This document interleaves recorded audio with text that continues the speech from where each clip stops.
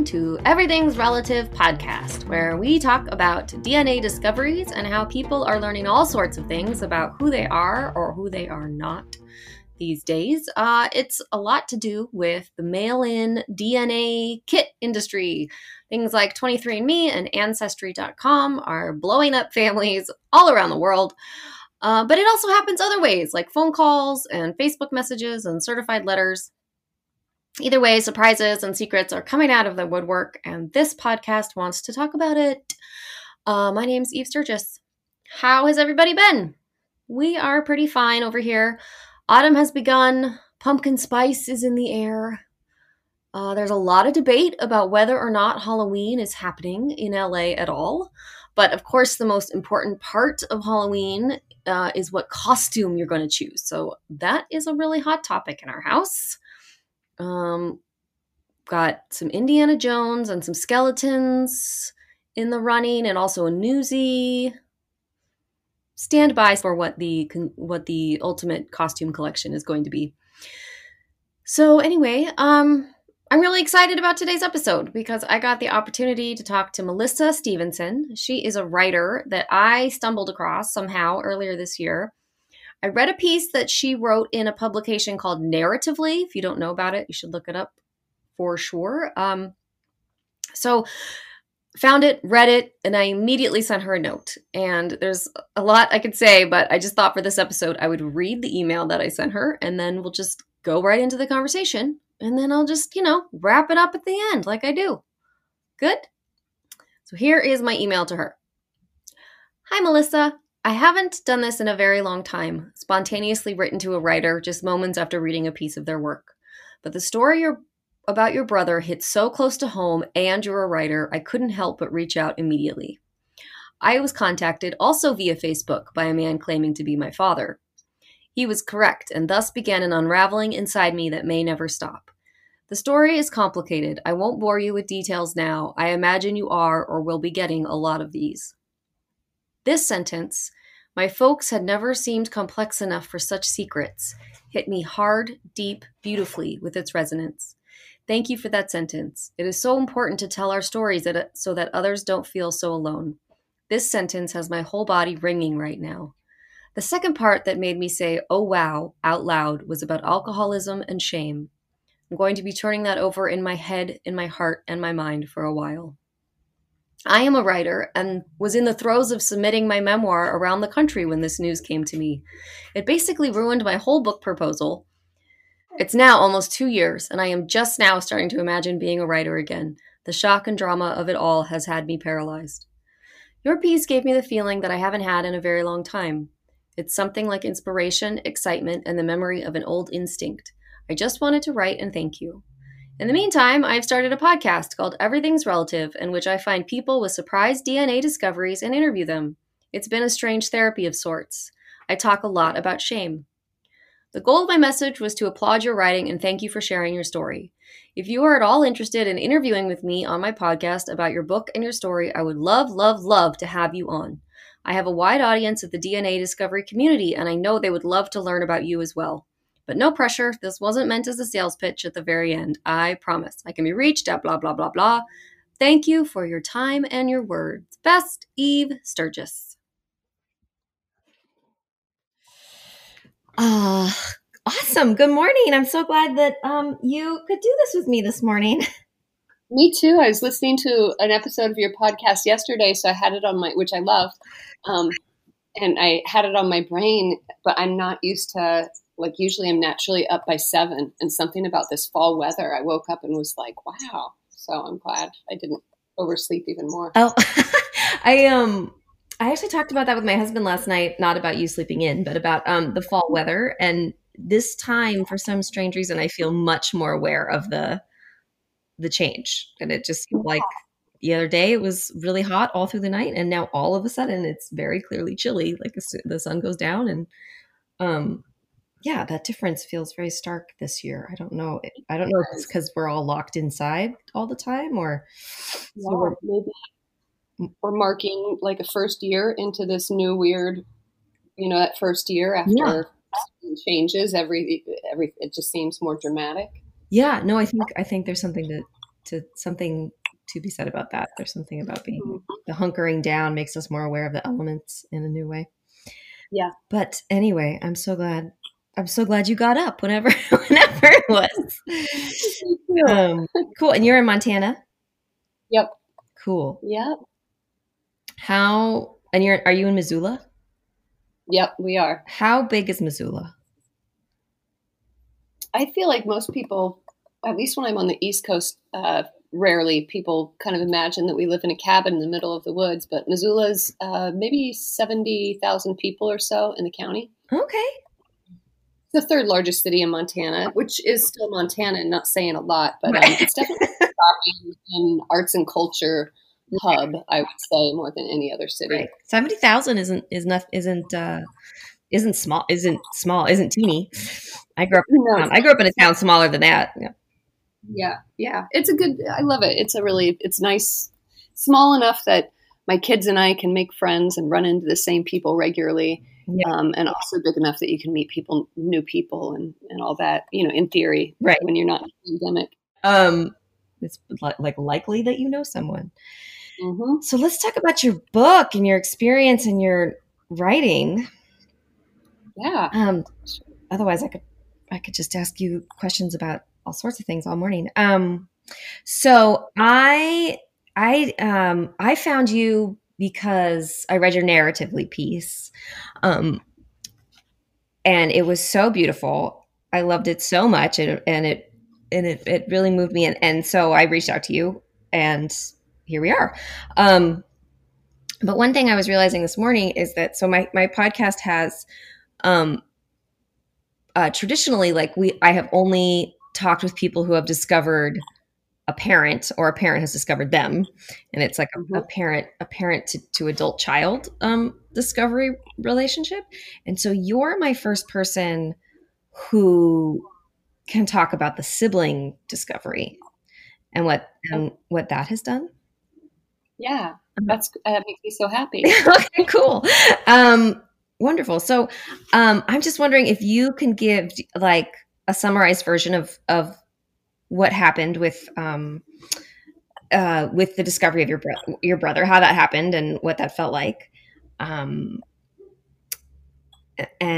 then we'll go from there. So what happened? The short version is that I lost my only sibling, my older brother. He was 3 years older than me, and he died when I was 25 and he was 29. And we were very close in an odd way. I had grown up in Indiana. We had grown up in Indiana. And this was my first experience with grief. I was just wrecked. Mm-hmm. I was heartbroken. Mm-hmm. And it took me years and years. I was already a writer. I had trouble writing after that. So it took me a really long time to write and then revise and finally publish my book, Driven, which is very much about me losing my only sibling. Let's see, I had just announced on Facebook, I think in 2016, that I had sold the book to my publisher. And it was this time of year, actually, and I was having trouble sleeping, which is unlike me. And I was up one night around 11 or midnight or so, trying to delay going to sleep in hopes that I would sleep better. Mm-hmm. And I discovered on Facebook that there's this other little, at the time it was a folder that just said other, and messages from people who were not your friends went into that folder. So I just discovered that folder, and there was a message from someone named Tony in Indianapolis that said, hi, I think your dad might be my bio dad. If you want to talk about it, that's fine. If you don't, that's fine too. Mm-hmm. And it goes from there, but it turns out that I have another brother, a half sibling who is alive and well. Can you remember how it felt, or like what you were thinking when you read that message? Such a simple message with so much information in it. Yeah. My immediate thought was this must be one of my dad's unsettled clients. My dad is a social worker, mm-hmm. and therapist, and growing up, we, had a history of stalkers and upset patients. And I just thought, oh, this has to be one of Dad's patients. I'll check it out. I'll ask Dad about it. Clearly, my mom was not, the person who had another child. But I think even we either messaged that night or in the morning. And by the end of the messaging, which they were only 5 or 6 messages, I was like, wow, no, this is for real. And how do you know how he determined that your dad was his dad and how he found you? Yeah, I'm trying to remember some of that. It is interesting, just the circumstances he grew up in. He had grown up with a stepdad, and no one ever talked about who his biological father was, nor would he directly ask. But he said he pieced together clues, like his middle name is Stephen, and my last name is Stevenson. But he then always thought his dad's first name was Stephen. Right. And I don't think he ever got further than that. But I guess back in 2011, after what would have been a maybe 40-year high school reunion that my father and Tony's mother attended, Tony got a Facebook message himself from my father saying, I think I might, basically another version of, I think I might be your bio dad. If you want to talk about it, that's fine. If not, that's fine too. And what really strikes me about that sentence is it's so the way my father, my brother, my half brother, or I might approach something really large with that kind of understatement and simplicity. Right. Oh, that's so interesting. Mm-hmm. As if that trait is genetic. Yeah. Right.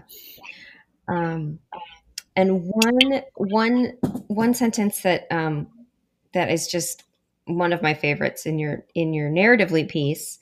Hold on, I'm going to pull it up. I had it ready and now I don't. So this is about you checking out his Facebook page after he contacts you, but it says Tony's posts were the kind of things I'd see on my friends' walls: a turntable playing a 70s tune, a homemade tortilla browning in a cast iron pan, a picture of a camper van. But none of that confirmed anything. My parents had been married since they were 17 and 19, so I had no clue where another brother would fit into the timeline, and my folks had never seemed complex enough for such secrets. And that last part, that my folks had never seemed complex enough for such secrets, just rings so true in a really deep place for me. And I'm wondering if you could just talk about the way that this changed your understanding of your parents or of your dad. Sure. First of all, thank you for pointing out that line. I felt that deeply. But it's wonderful to hear when it resonates with someone else. I was just raised in a household that I thought growing up was very open. We told all kinds of stories. My parents even told wild stories from their youth involving alcohol and motorcycles. And for teen parents, they seemed to have fit in a lot of fun before they had us. And then it was just wild as an adult to see silences grow around my brother's death, and then my mom's continued severe alcoholism, and have that vision from my youth kind of turned on its head. I grew up in a family where I felt we talked about everything. And then as an adult, I felt like I was a member of a family where we don't talk about any of the big things. And I think that trajectory can change over time as the elephant in the room grows. Sure. Do you feel like was it your brother's death that triggered that pivot, or you think it was something that was slowly happening and you just noticed it more as an adult? In the way we didn't talk about things? Yeah. Both. After his death, we could talk very explicitly about him and what had happened with him. But there was my mother drinking herself to death, and no one knew the word alcoholism. It was like that form. So yeah, it got worse. And as people get older, I think you either kind of invite or foster a growth mindset of some sort, or you can just cling to habit and kind of calcify. And at that point in time, my parents seemed to be clinging to habit, which alcoholism will do that to a family as well. Sure. Absolutely. So all of that was happening, and then Tony contacted you, and you realized that there was more than just alcoholism that wasn't being talked about. And then you go and you meet Tony. Can you talk a little bit about that and what has happened since then, or since that initial Facebook message? Yeah, so that was 2016, and my kids and I visit Indiana typically every summer. That's kind of our agreement. And we visited in summer of 2017. So we had time to communicate about this, and I had time to talk to my dad and verify all of this information. And essentially we kind of got the scoop on what had happened.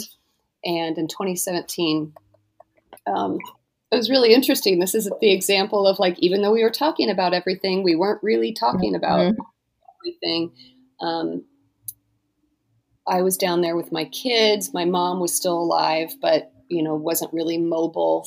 And I had made arrangements myself to meet Tony. And at first it was just going to be Tony and myself. And then at the last minute, Tony's like, well, is it okay if my wife comes? And I was like, of course it's fine if your wife comes. And then I told my dad, hey, I'm going up to this midway point, Greenwood. I'm going to meet Tony. I don't know if you want me to tell mom that. I don't know if you just want to hang out. You guys hang out with the kids and I go. Or you can come up with me and take the kids to do something fun. That town has some more options. And my dad, again, in a very understated way, kind of said, well, yeah, I'll go up with you. I'll take the kids to do something, but could I meet Tony too? And we hadn't really talked about that. When Tony contacted me, he did let me know my dad had been in touch, and he said, I didn't follow up on that message because I was already raised. I didn't know what I might want from a relationship with a father, but I knew who he was on Facebook. And he said the reason he reached out to me in 2016, he noticed that I had posted something on my dad's wall, and he thought, wow, I didn't know what I'd want with a father, but it never even occurred to me that I might have a sibling. And I absolutely want a sibling. Which is sweet. Isn't it sweet? And then at that point in time, shortly he realized then I'm a sibling who had lost my only sibling, who was an older brother, just about a year from his age. So that's why he had reached out to me, and that's why we had talked, but he hadn't really talked with my dad. So I end up kind of in the middle ground where I'm like, well, okay, I did the emotional work to build this relationship with Tony. It's up to him if dad can come. And I emailed Tony and he said, sure. And so the funny thing is Tony and I have never had the one-on-one meeting, but every year that I go up, we meet. And that year, the first time we met was a prime example. First, it was just me and Tony and his wife, who is really awesome as well. And the three of us talked for about 2 hours and just sort of a lot of it was just looking at the mannerisms and hearing our voice and just being blown away by the genetics. It's pretty wild. And then my dad showed up with my two kids, and we all sat together. And my dad's fairly quiet anyway, but my dad was really smiling and happy, but quite speechless at the same time. And since we visit every summer, Dad usually comes with us, and Tony has a daughter as well who's delightful, and we'll all go out and get some food and walk around some part of Indianapolis. And now my mom has passed away as well, and my dad is single after 40 years. So he and Tony might get together. They're talking about getting together to watch some sports and stuff. So that's really interesting too. Wow. So they may end up sort of forging some kind of connection after all. It And seems like it. yeah, and after all this time. Mm-hmm. Wow. Mm-hmm. I wish I could know what's inside your dad's head and heart about all of that. But Yeah. but I'm interviewing you, not him. So I also, but that's really interesting. And I talk so much to people in Tony's position. So I'm also interested in the idea of feeling like, sort of self-aware enough to recognize, like, I'm not sure what I would want from a father relationship. Yeah.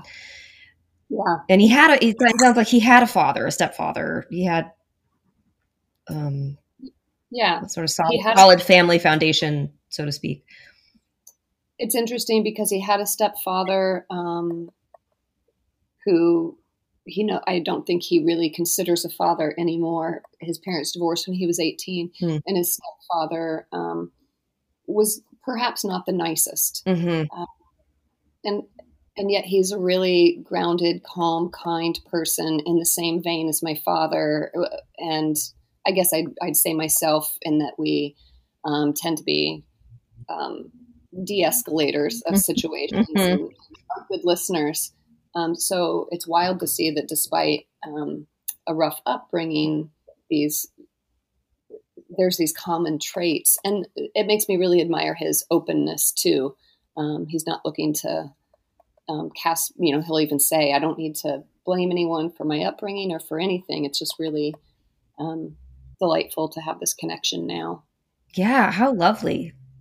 Yes, I admire it. Yeah, it sounds like I don't even know how much. I think I'm still sorting through my own story, so I wouldn't even say like I have resentment, but it sounds so nice to not have that and have sort of like Zen or Buddhist sort of understanding of what is and what was, and that's really cool. Another part that it's in your story that I want to talk about. And one thing that was so funny, I was going over everything last night again, and so there's some things that are really similar about you and I, and you and me, and so one thing is that I'm a writer, and I feel very jealous that you have a piece of Narratively and a published book, but we both seem to write about ourselves, like life, ourselves, our reflections on our growing up, and so that was one thing. But so you wrote this memoir, you worked on this book, Driven, for years and years, and your family knew you were working on it, and then it turns out that after you discovered Tony, you found out part of that discovery process was finding out that other people had known about him the whole time. Yes. Which happens a lot in the NPE world. But I want you to talk about it. But I also just wanted to say that I wrote a memoir that was ostensibly about the relationship between mothers and daughters. And it was about raising my daughter and reflecting on the relationship with my own mom. And all of that is like not very original, but I couldn't quite figure out what was missing. Like there was something about it that I was trying to emphasize that I couldn't like quite get to. And it has something to do with shame, and it has something to do with conservative values and me having a baby out of wedlock. Like it like I never could quite like get there. But I did create a whole book proposal, and I got rejected like 76 times. And right around then, like as I was submitting it and getting rejected and feeling not surprised actually, but then this whole thing came out, and I was like, oh, right. This whole time this has been the thing that's missing is the thing I couldn't identify. It was that my dad is not my dad. And Oh, you wow. have this secret that you've been carrying all along. And like, maybe that has been the elephant in the room between us for 38 years. Oh my goodness. So, and I know a lot of people in the NPE community have this experience where they find out that other people around them knew. So I'm wondering if you could just speak to that a little bit about what your experience and feelings were when that came out. Yeah, I mean, that just so captures my family. But I want to answer that question, but I also want to circle back and ask: did you or will you go back to this book proposal with that knowledge? Yes, but it will probably be an entirely different kind of book. But Right. but Good. yes, Because I want to read your book. It was very sort of funny and interesting to be telling like my closest friends who all have read my memoir already, or the book proposal, and knew everything about me and knew how long I'd been struggling with this, and everybody's faces would have like the same face, and they would with the same tone go like, "Oh, well, that's what's missing," or "That's your book," Yeah, or "That's what's going on," yes, So, yep, we'll get there. yep. Good. And I think there's a tendency in memoir too, when there's that missing piece to turn it on ourselves. Like, why am I not digging deep enough for the truth? What am I not seeing? When in fact, sometimes people are just not telling the whole truth. Right. Like, I was definitely making it about my writing or lack of insight. Yeah. Or like I couldn't come up with the right words. Yeah. For me, I mean, I think I just started laughing, but it was definitely a complicated laugh because it was like, okay, fool me once, fool me twice. This is totally my family. And I don't think so. The situation was, and the reason I just had to laugh at it at the end, my family is maybe not what you would expect definitely not what you would expect when you think of conservative Indiana. They have been so great about nurturing my kind of weirdo artist self from the time I was very young, even though they tend to live fairly traditional lives. And so my entire extended family had been helpful as I had spent 8 years writing this memoir, and many things. There were so many instances where I would be emailing an aunt or someone asking a story. They would fill in blanks for me. And they really helped me with a lot of key details that were definitely in drafts of the memoir. And many of those stories are in the final draft of the memoir. So we just had all this time when they know that I'm for years and years and years writing a memoir about the death of my only sibling. Right. Never did anyone think to say, "Oh yeah, but did your dad ever tell you about that other kid?" I could sort of understand like them not even crossing their mind. Exactly. And it had It's a been totally so different situation. ago. Yeah. Yeah, it had been so long ago. And one of my aunts even said, they've all met Tony now, which is really cool. I think all of them.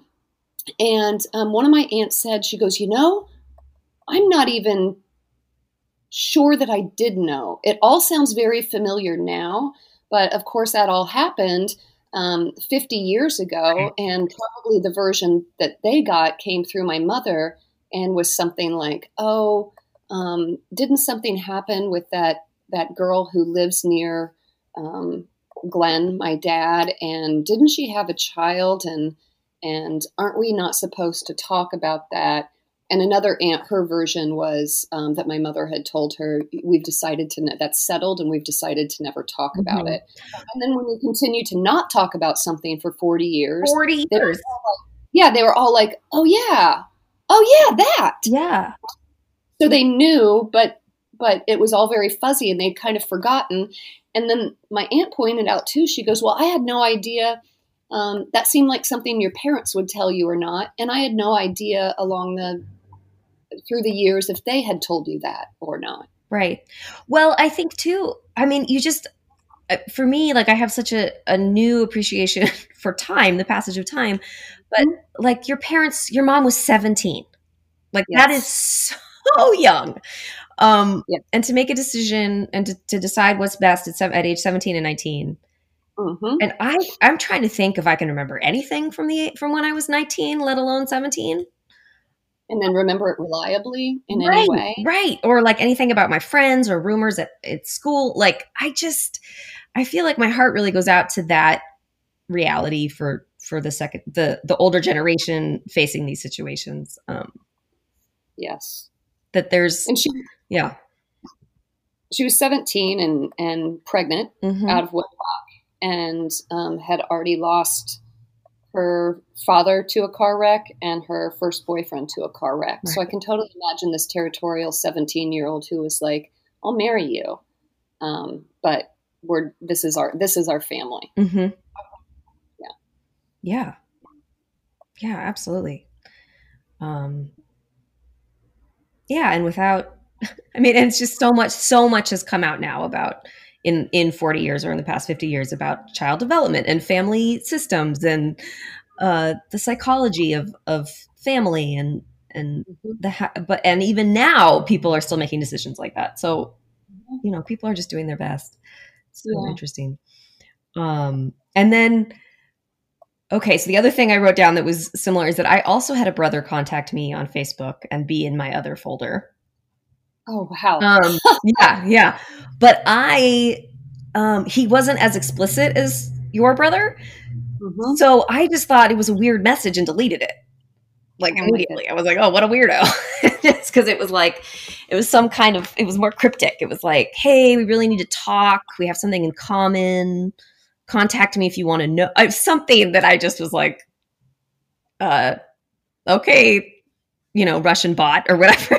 And deleted it. So it's so funny to think of how sort of in a sliding doors kind of way, like the path could have changed very dramatically, because that was in 2015 that he contacted me. Wow. Yeah. So things, That's wild. yeah. So I didn't find out. And then what else? I felt like there was like all throughout the whole thing, I was like, oh my gosh, that's like me too. Yeah, I don't know. I don't know what it was. I'll probably think of it as soon as we get off the phone, which is how I operate. So Driven is an amazing book. And this narratively piece is great. And I'm wondering if you are still writing, and are you working on anything else right now? Yeah, I'm always still writing. Right. And we made a comment about the mother-daughter and raising your own daughter territory, maybe not being so original. Mm-hmm. I'm fascinated with it. That's why I want you to write your book, and I want to read it. And that's another thing we have in common. So I write a fair amount of essays that kind of, whether I intend to or not, deal with my mother, and then also mothering a daughter. And I write into that territory. But right now I'm working most regularly on a book about being a single parent. Awesome. Yeah. Oh, that's cool. Yeah, I can relate to that. That is, oh, that's really neat. Well, I'm excited. I'm excited for anything. And actually, I will, of course, make sure there's links to your stuff on the page and on my Instagram and everything like that. If people want to, I will set up some links. But if people want to follow, are you doing follow you or keep abreast of your work? Is there social media that they should check out or anything? Yeah, I have a website, an author website, and I'm also on Instagram. So what's your author website? Melissa.stevenson with a PH at Squarespace. Okay. Or whatever. Right. Ending would be. I should know this, right? It's okay. And you're on, I'm sorry, did you say Instagram or Twitter? Instagram. Okay. I'm on Twitter too, but I don't say a whole lot there. Okay.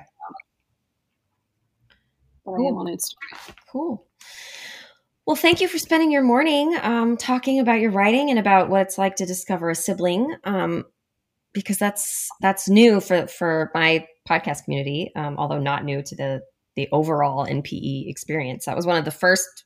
I talk a lot about when I first started talking about my experience and how every time I talked about it. People somewhere near me would say like, "Oh, that happened to me," or "That happened to someone I know." And one of the first ones was somebody said like, I just had a sibling reach out, Hmm. and she figured out as much that her mother had a baby when she was 16 and given the baby up for adoption. Hmm. And that's as far as it's gotten because her mother was so devastated to have that secret come out. And my friend really wanted to process this new understanding of her mother with her, and so I want to check in with her, but yeah, this is happening all over the place.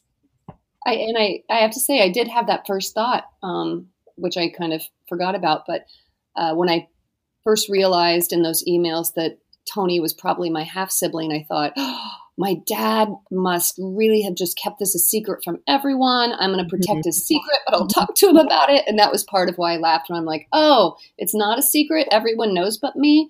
I guess the memoir gloves are coming off. I can write about this. Yeah. Huh? Yeah. Oh, yeah.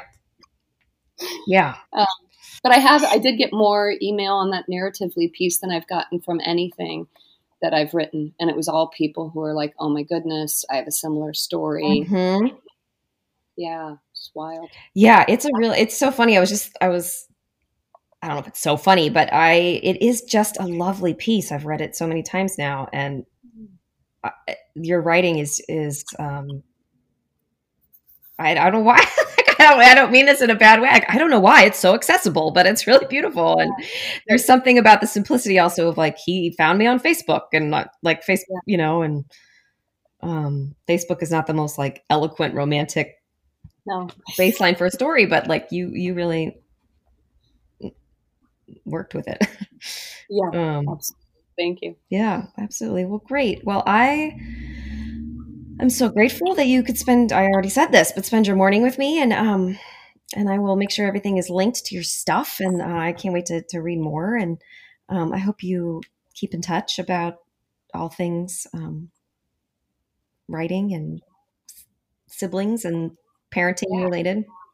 Yeah, it was so great to get to talk to you, and let me know when there's a link to share, and I'll share it on my various social medias. And I want you to, let me know if I can ever help with, I want you to get a book out there. And Thank you. I feel like this connection was more than just about the DNA connection. It feels really great to connect with you. So have a wonderful weekend. You too. Thank you. And enjoy Missoula as the weather changes. Yes, it's lovely. I will. And enjoy the change there as well. Thank you. It's less lovely here in LA, but it has its own charm.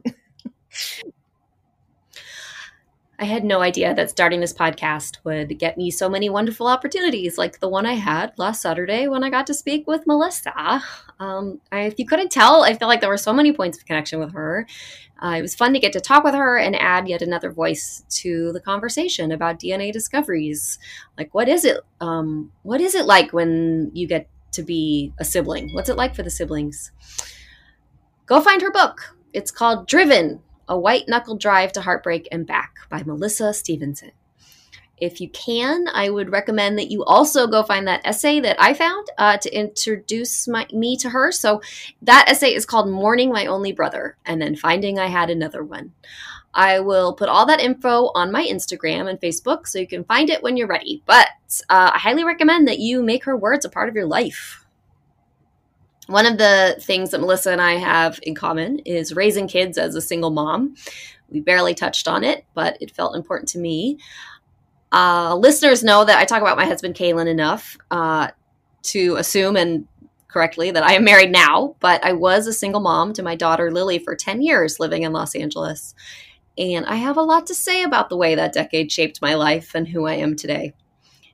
I bring that up because last week, Ruth Bader Ginsburg died, which has kicked off yet another layer of debate and stress in our country right now. Her role on the Supreme Court was to very much speak for women. And one could argue that women like me and Melissa are able to be single parents at all because of the rights afforded us during her tenure on the court. So Maybe I will do another episode about this sometime because I don't feel like I have the energy for it this very second to really get into it. But I have said this on my Instagram. I stand by it today. If you don't think that Ruth Bader Ginsburg's role on the Supreme Court has anything to do with the NPE experience or phenomenon, then we have a lot to talk about. And if President Trump gets who he wants on the court and we see a rolling back of women's rights, especially in the birth control arena, you better believe that the conversation about the NPE phenomenon is going to have to get bigger and louder. So no matter how you feel about women's rights, or Ruth Bader Ginsburg, I hope you're registered to vote and are prepared to fight for what you believe in, whatever that is in 2020. This is classy. I also hope you're following with us on Instagram at Everything's Relative Podcast. You're supporting this project on Patreon, and you're reviewing us on all the pod platforms. Whether or not you're going to vote for the future of our nation, at least vote for this podcast. And come back in 2 weeks for another episode. I'll be here on Everything's Relative Podcast. This is Eve Sturgis yelling at you from Los Angeles. Bye! Wear a mask! Everything's Relative with Eve Sturgis is produced by Kaylin Egan and Eve Sturgis. Eve is a licensed therapist in the state of California, but conversations on this podcast are not therapy sessions. This podcast is edited by Stephanie DeLon-Zick, the logo design is by Ivy McNally, and the music is used with permission by Goodbye the Band.